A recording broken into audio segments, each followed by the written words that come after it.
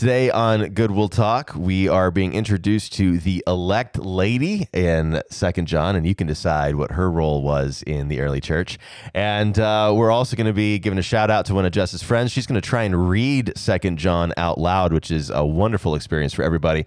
And then we're going to talk about why the letter of 2 John actually applies really nicely to the church today. So stick around. We'll see you in just a minute.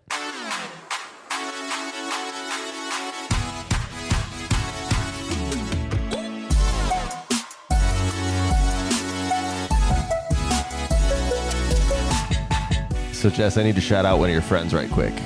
One of my friends? Well, one of my friends too, I guess. But we need to give her a little love. Okay. And this is Lauren Wildrick that we're talking about. I just adore her. I know you do, and that's why I said I've got to shout out one of your friends. So last week we did an episode about lament, and it was a fun episode to record, even though I get a little huffy at times. I admit. I don't know what you're talking about. There are moments of huffiness. Did Lauren send you 400 lament songs that we should sing in church? She sent me a full album. Did she? There's a group out there that I had heard of before. It sounds like a software company, but they're called Bifrost. Okay. And but they do a lot of music out of the Old Testament, a lot of Psalms albums and stuff like that. And they did one based on Lamentations.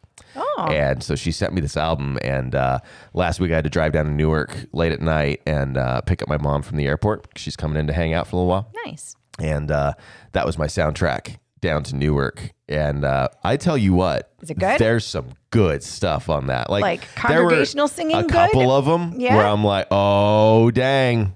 We're going to have to include these. Wait, I'm going to get my pen out. Say it again. It's Bifrost. Bifrost, Bifrost. And the name of the album, I believe, is just Lamentations. And it is excellent. If people just want to, and the second song on here, I'm going to put a plug out there for Jeff, who's listening, and for my worship leader, who I'm going to be sending this song to over in Beacon. It's called Rise Up, and it is just beautiful. When I heard it, I'm like, oh, Lauren would crush this. So, yeah, really good stuff, and really does lean into what it means to lament well. And so, well done, Lauren Wildrick, so cool. finding that. Yeah, that's good. Hey, what about the applause drop? Yeah, she gives an applause and you don't even drop? Are you not paying attention, sir? Let me see which one it is. Yes, right on the first try. Nailed it. Well done, Lauren Wildrick. They're Thank just you, colors Lauren. back here, so it's not like they're labeled. Right. No. They're just like big squares. I know, and you have to kind of take a guess, or you could label them, but we've never gotten that No, far. it would be like I'd have to put like a sticky on there. I don't want to do that. You don't want to deface your board with a sticky. No, it looks so nice. Let's Get to work. Okay, let's get to work.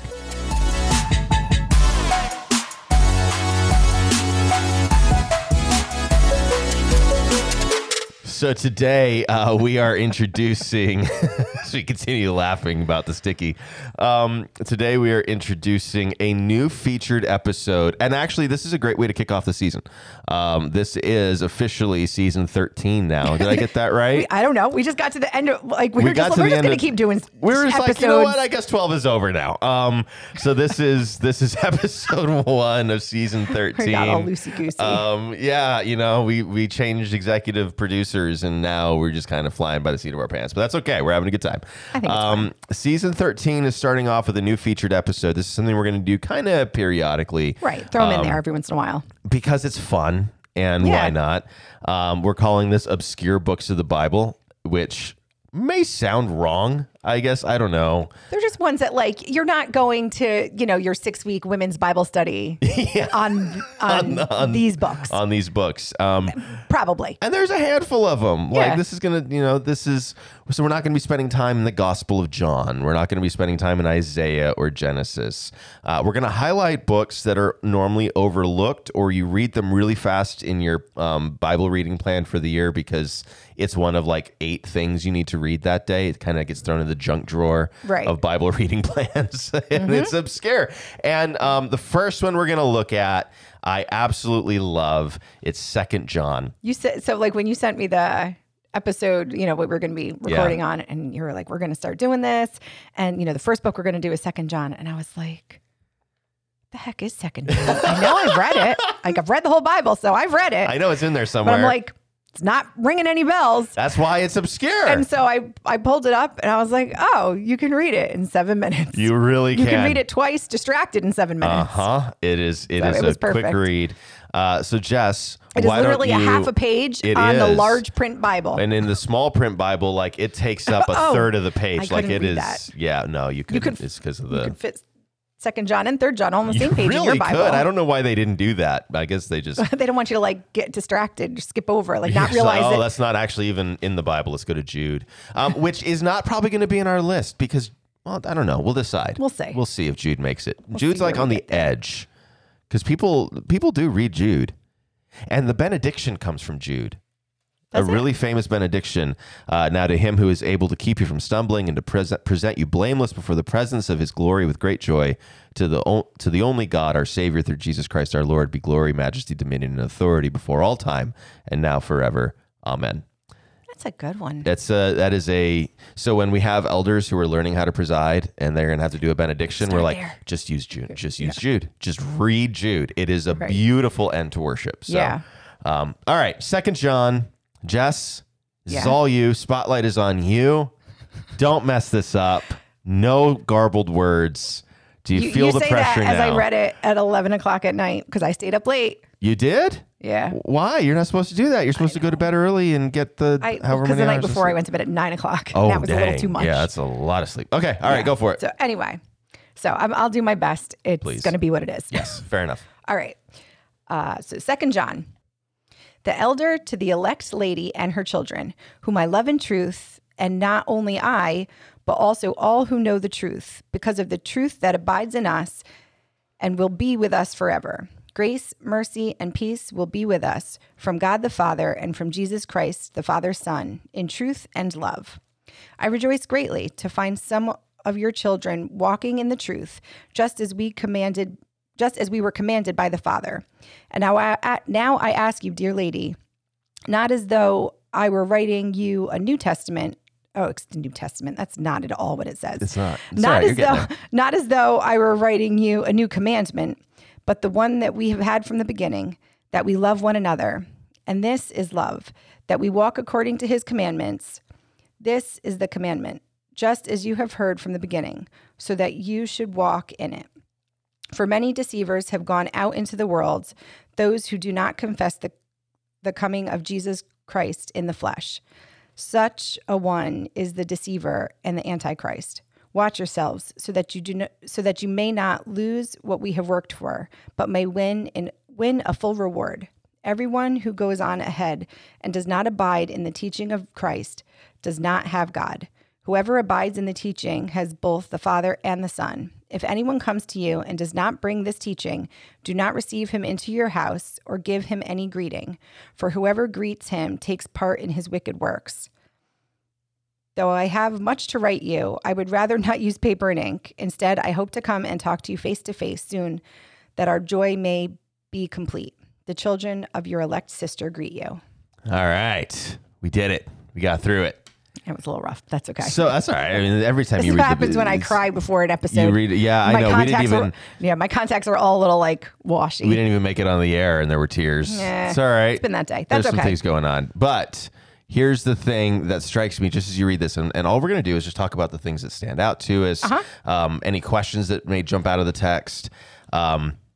First thing that I noticed, because as you're reading it out loud, you hear repeated sounds. The amount of times the word truth shows up in the first few verses. Oh, yeah. Did you notice that?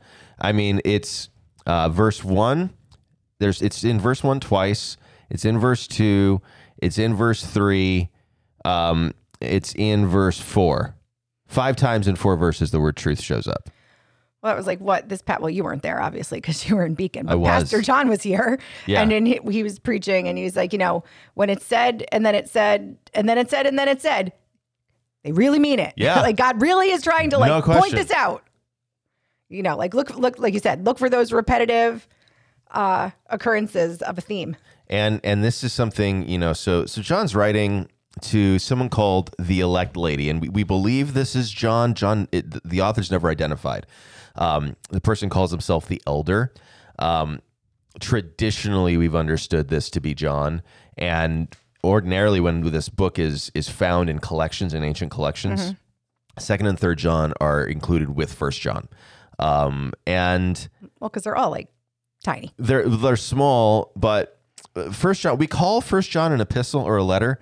It's not. It doesn't follow any of the forms of a letter. There's no greeting in First John. Right. Not like this. No, this is very clearly a letter, right? And so is Third John. First John's not. It just starts very similar to the Gospel John, talking about the Word and light and stuff like that, and then it just kind of ends abruptly as well.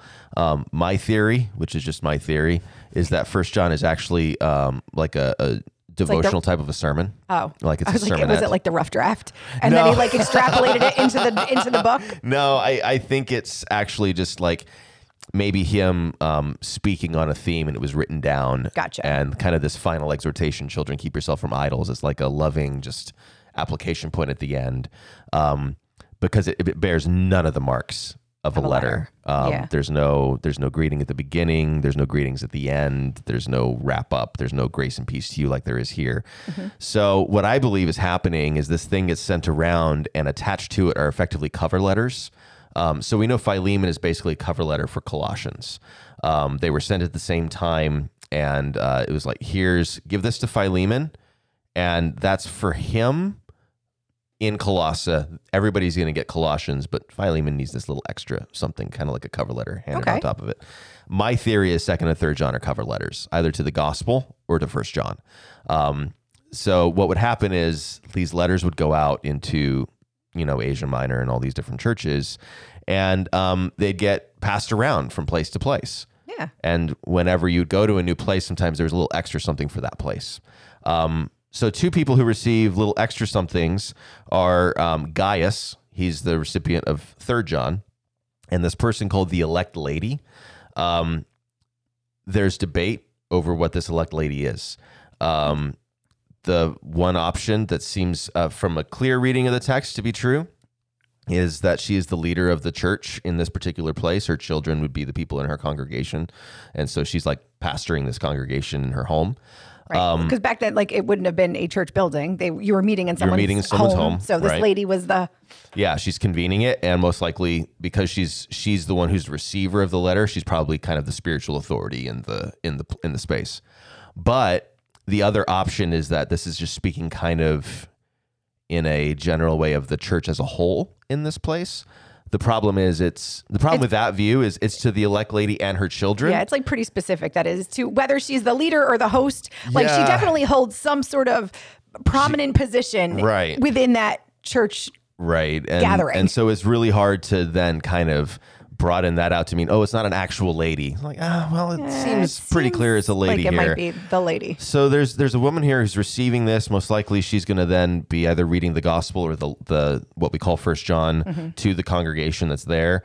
But she receives this little letter from John as just a little, hey, I love you, thinking about you, I'm praying about you. But then the content of the letter, this is pretty thick. Like, there's some stuff in here, man. Seems like there might have been some people creeping. What? People creeping? Yeah. Like trying to... There's creepers in here? People trying to take over the church? Why are there creepers? Not much has changed, There's has it? never Not creepers in the church, Jess. I know. People never... It's all full of truth and love. For their own power and their own sense of influence, they never try and take over a church for themselves. No. Never happens. No. Not then and not now. No, never.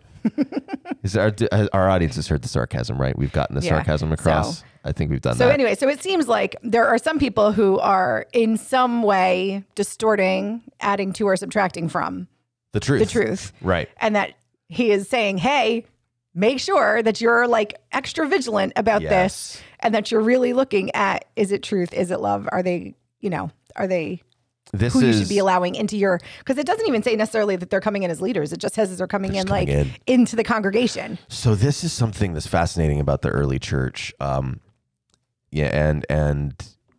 I don't know what we can do with this. I just think it's fascinating. In the 21st century, our philosophy around letting people into church is kind of like blow the doors open. Whoever wants to come can come. It doesn't really matter who they are, where they stand, what they believe. It's very evangelistic in the way that we approach these things. Just like all comers to church, right? Early centuries were not that way. It was not an all-comers thing. Only believers were allowed in the worship service.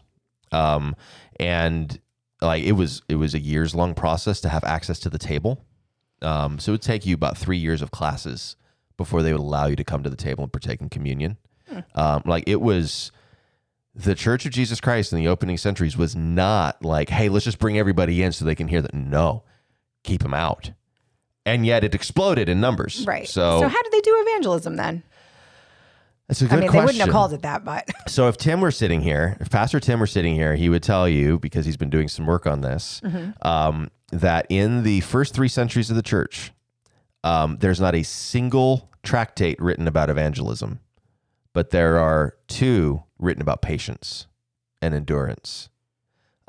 Evangelism does not appear to be a primary focus of the ancient church. But like, obviously, like I don't mean evangelism, like the message is spreading. So Yes. it's not spreading because you're like, hey, come to church. This is great. Like, Right. obviously, like something is happening between the church and the community that is getting people to the place where they are essentially joining the church, Right. but So to be able to come in. I heard this phrase a while ago, and I've been using it again recently. Holy curiosity, provoking holy curiosity. What the church seems to do is live in such a way that it provokes holy curiosity. People are like, who are these people and what are they doing? And it's a little bit easier for them to do in Roman culture than it is for us to do in American culture, because American culture has been so thoroughly kind of like the civil religion of the United States looks very similar to Christianity, and so it's not as stark when you compare the two. Yeah. But when you look in the first centuries of the church of the church in Rome, they're not worshiping the Pantheon.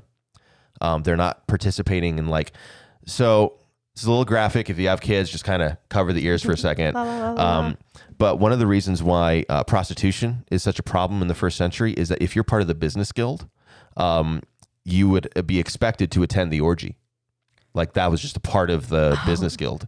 That's like the mix and mingle cocktail hour. So yeah, and so Oh, man. I'm sorry, but that's just a part of the culture back then. We got well, Christians weren't attending. Right. And so that was a little bit, and they were taking a hit business wise because they wouldn't participate in some of the business practices of the time. And, temple prostitution was a very normal part of worship in the first century. And this is something that the New Testament writers and apostles are trying to deal with. It shows up. And they talk about it. Talk about it quite a bit, Right. actually, And say, in the New this Testament. isn't a thing we should be doing, don't do people. this. Please stop. So they're living a very different kind of lifestyle, and they're gathering together regularly in people's homes, which isn't totally bizarre because it's a hospitality culture, but to really make a practice of constantly being together, and then rumors start getting out of these people are eating flesh and drinking blood, and they're married to each other. But they're calling each other brother and sister, and they're married, and we're not apparently our culture, we're into orgies, but that's too far. There was some things that were happening within the church They're that were really countercultural, weird. Right. for the time. But they were also really kind. They were known for, one of the reasons why the church has had this long pro-life history is because in the ancient church, if you had a girl, or not in the ancient church, but in ancient Rome, if you gave birth to a girl, they didn't add anything to your status as a family. So often those girls were taken outside the city gates and just left to die exposed. Christians began the practice of going and rescuing these little girls and bringing them in and raising them up as their own, which actually did create more of a financial burden on the family. But because this was a human being, they went and saved this person's life. And it's actually why the church for 2,000 years has skewed more female, because right from the beginning, most of the kids who were coming up in the church were female, because they were not only having their own, but they were rescuing a bunch of others. And so the church just looked different. It acted different, and it became attractive when compared to the Roman world. And then they were being persecuted. And for whatever reason in God's economy, as the church is persecuted, she grows. That's just it appears to be that's how God has ordained things. Well, as I was reading, and I don't remember, I only read 2 things to get ready for this. 3 things. I read the Bible. I read the book. Yes, That was a good place to start. Important thing. Then I went to Ligonier. And I think I read like a short article. I mean, obviously, like there's not a lot to write about. And then I went to The Wonderful Works of God.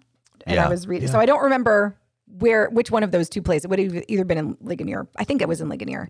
But they were talking about that in the Old Testament, that like kind of the nation and the church were the same. Yeah. Or like at least like they were. Yeah, as the nation of Israel and the right. It was a civil nation, but it was also a religious nation. Like they were kind of all mingled. The technical term we use is cult, and we don't mean that like the cults of today, but like that's just the worship life of a nation.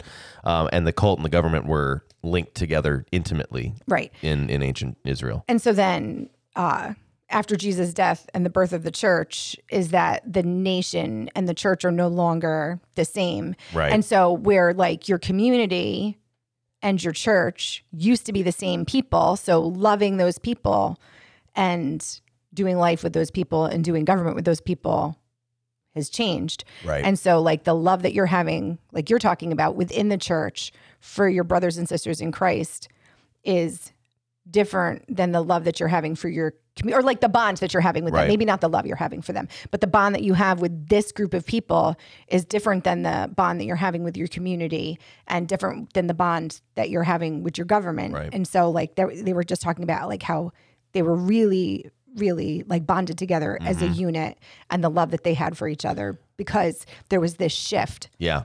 That all they had was one another. Right. You know, and this and becomes, like you said, like as there's more, what's the word?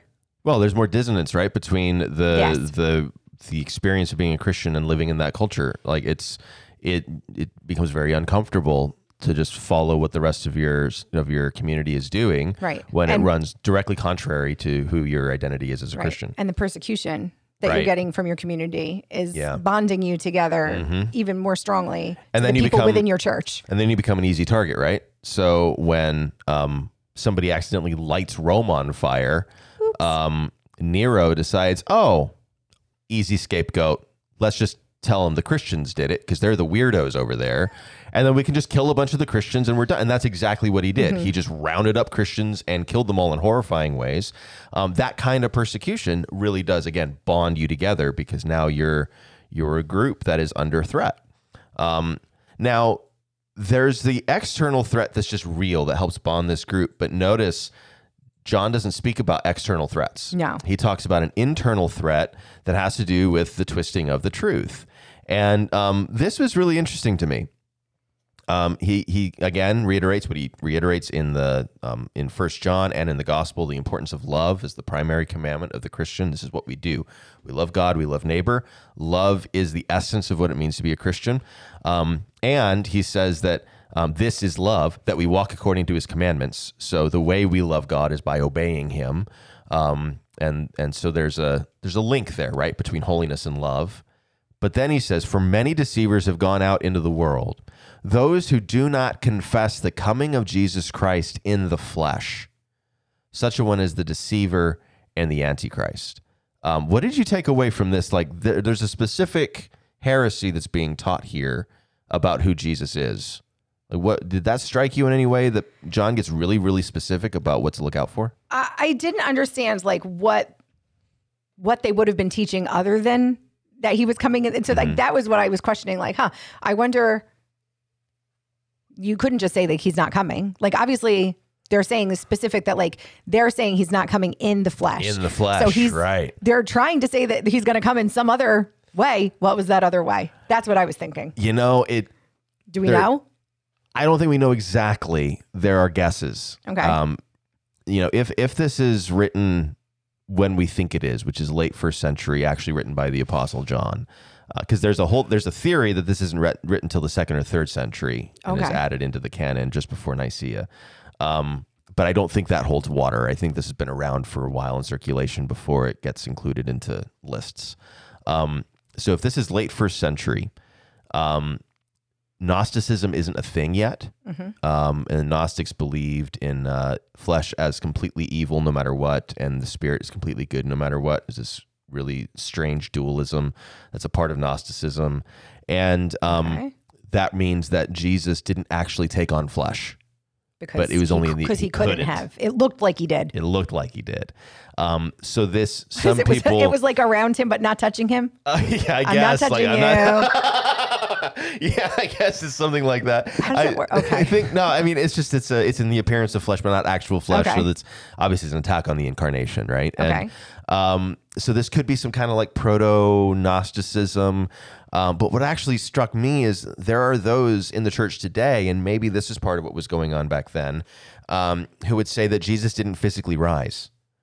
That the resurrection is not a physical event, but he only rose spiritually. So you'll hear this in some liberal churches. Really? That the physical resurrection is not a thing that happened, but that it was a spiritual resurrection, or what we call charismatic theology, where Christ is resurrected every time he is preached in corporate worship. That itself is a resurrection, but that there was no physical resurrection from the dead. Now, here's the thing: if there's no physical resurrection, there's no physical return. Right. He can't come again in the flesh. So there may be this teaching happening in the first century. It's like, well, we know he died. That was a public spectacle. Nobody missed that. We're not so sure about this resurrection thing. So when you're talking about Jesus coming back in the flesh, we can't go there. But Jesus will come back in some kind of spiritual way, kind of new agey type of an understanding of the return. So it That could be makes one of sense. those two things. It does make sense. I didn't realize that people didn't believe in like that's today. the fleshly resurrection. Right. But it would make sense even back then that Yeah. could have. I mean, very plausible. Very plausible. So I think those are our two options. Either they're saying, okay, he actually was never really fully human, this proto-Gnosticism that will turn into full-blown Gnosticism in the 2nd and 3rd centuries, or it's this like, we're not quite sure about the resurrection, but we want to talk about Jesus because he was a good teacher. He died for us, that kind of thing. So it's either way, it's a direct attack on the incarnation. Yeah. It's a splitting apart of who Jesus is. It's a no-no. Which is a no-no. You're right. And it's a harsh judgment that John gives. Yeah. Right? Because he says, such a one is the deceiver and the antichrist. To John, Yeah. He's not mincing words there. he ain't playing around with this. And this is kind of the early church. And if you're in our Revelation class, you're hearing some of this as well. The idea of a single antichrist that will come during this tribulation period is not really, that's not a concept for the biblical writers. Okay. They understand the Antichrist to be almost a spirit or a demonic force of Antichrist. So John will say in 1 John, you've heard that Antichrist will come. Behold, Antichrist has come, and there are many of them. So there is this. So he's talking about like the spirit of disbelief within the church, or the spirit of tainting of the church. Well, and even the direct repudiation of the things of Christ. Right. So it's anti-Christ. It's a literal thing. You are against Christ. And so we can say that's demonic, but like they don't have this antichrist that wouldn't have been figure their idea. Yeah, that's more of a singular person. Yeah. It's more of a that idea has really kind of developed in like the last 200 years or so. Because even when you look at since television. No, even a little pre-television, but because even when you look at the reformers, they call the Pope the Antichrist, but then if that Pope died and the next Pope came in, guess who he is? Right. Also the Antichrist. So it's more of it's a literal thing. You're against Christ. Right. And to teach against the incarnation is to directly attack who Jesus is. Yeah. And this is starting to get into the early church, even in the 1st century. So we're talking within a generation of his death and resurrection.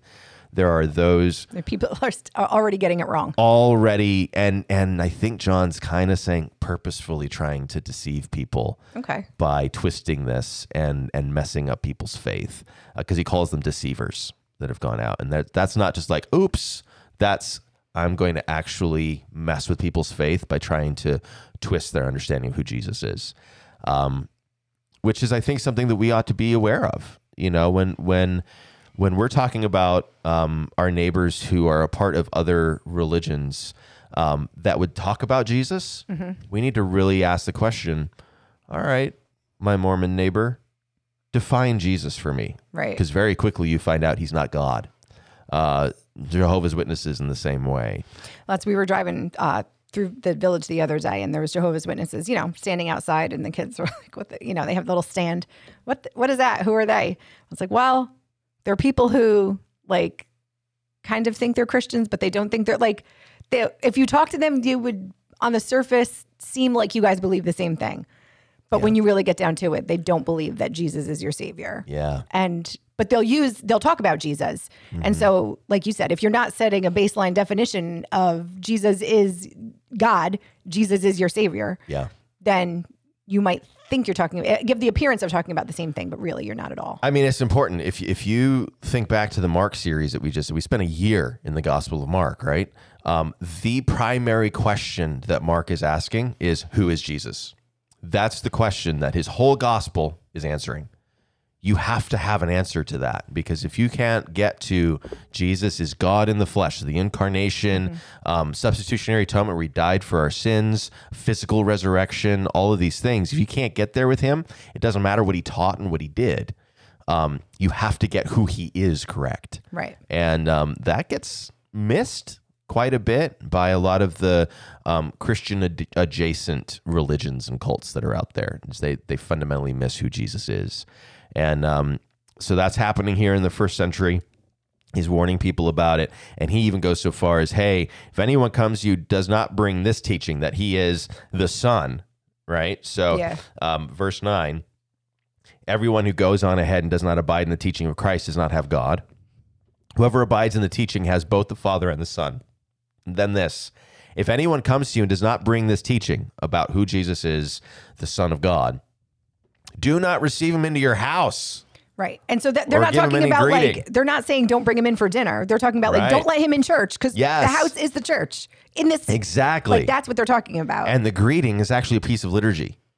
You know, the when you greet one another. So we do this. I think they do it in Montgomery now as well, but because during the pandemic, like, we didn't go around and shake everybody's hands and give each other hugs and breathe on each other, right? Gotcha. Yeah, we do that again. Yeah, we do that again, right? The greeting part of worship is not merely to transition to the sermon. It is something we've done from the first century. We greet the saints. It's a liturgical practice. Right. And what's happening here is they're saying, hey, don't let them in. If they're teaching this, or if they're trying to deceive people with this, bar them from the worship assembly. Keep them out. Right. And so this also shows kind of the authority that this elect lady has, because she's being told, hey, don't let them in. Guard the door. Guard the door. Right. Well, and in 11, where it says, whoever greets him takes part in his wicked works. Right. Like, it's almost like if you let him in, people are going to see and give credence to what he's saying, or think that he is speaking with the same authority that you're teaching with, because they think that he's part of your community, but he's not. Yeah. His teaching becomes your teaching. Yeah. Don't do that. No, you don't. This is why we have to be careful who we co-sign, right? It's when we, there are opportunities that pastors are sometimes given to go and speak at events or do things. We have to ask that question, who else is going to be there? Right. There are people who do big conferences, and sometimes they get called out of, why are you sharing the stage with this person? And they always go, oh, well, I can't control who else the person. Yeah, but you can control if you're there, don't you? Right. Don't show up then. So there is a sense in which we have to be careful who we align with to make sure that they're actually proclaiming the same faith that we would have as followers of Jesus. So there's a lot, man. This is a tiny little cover letter, basically, and he says, hey, I'll talk to you more when I get there. I love how he's like, I don't want to waste the paper and the ink. Yeah, no. Fiscally responsible right from the beginning. Right from the beginning. John's like, I only have a little bit of this. I ain't wasting it on you. No, it's not what he's saying. Right. No. He's just saying, like, this is, well, and it can only go so far. You know what I mean? Like, the real relationship is when you're with each other, when you're together. So he's like, this is good. And it'll last until I get there, but I can't wait till I get there. Well, and he says, he ends with the children of your elect sister greet you. And so there's some sort of like, I'm writing from one church to another church. Right. She says hi to you. I don't even need to name names. Her and her people say hi to you and your people. That's it. And, I'll see you in a bit. So that's how he wraps up the letter. He'll do something similar with Gaius. I think what's beautiful about this letter is it gives us a glimpse into the religious life of the first century, to see that some of the challenges that the church had in the first century are the very same challenges we have in our century. And not much has changed except the clothes and time. That's it. 13 verses shows us a lot.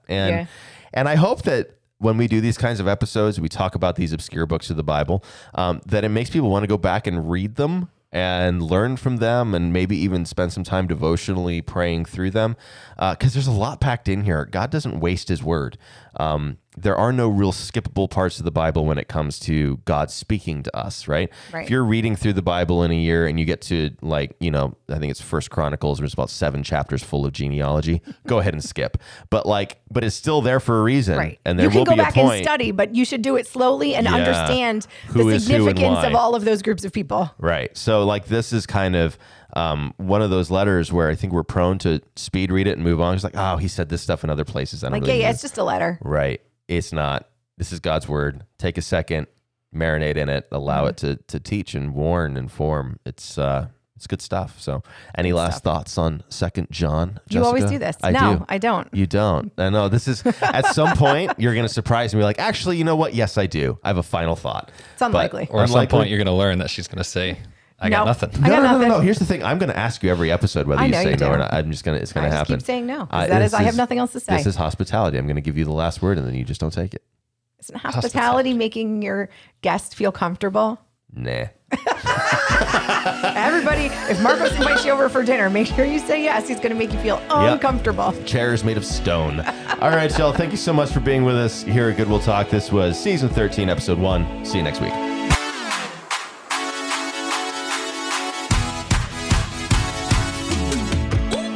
Thank you so much for joining us today.